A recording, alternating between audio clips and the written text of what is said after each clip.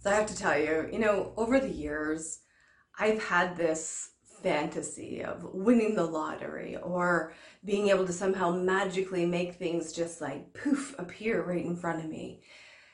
And the truth is that that's the times when I'm feeling insecure about my ability to actually make something happen through my own effort, through my own validity, through my talents and abilities.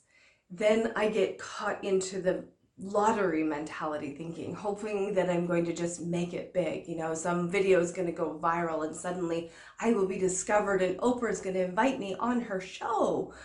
By the way, if you know Oprah, tell her about me.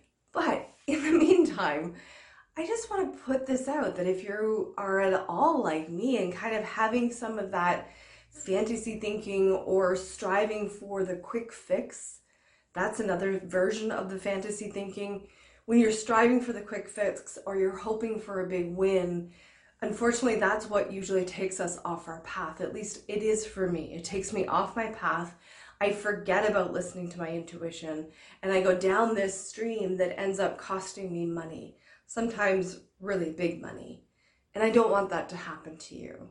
So I'd really invite you to let go of the winning the lottery type deal when it comes to business or having some big scheme that's going to just suddenly catapult your email list into the stratosphere. But to be willing to open up and letting it happen in the way that it happens, because when we lose the control factor, then we get exponential growth, which in the long run is better and more sustainable.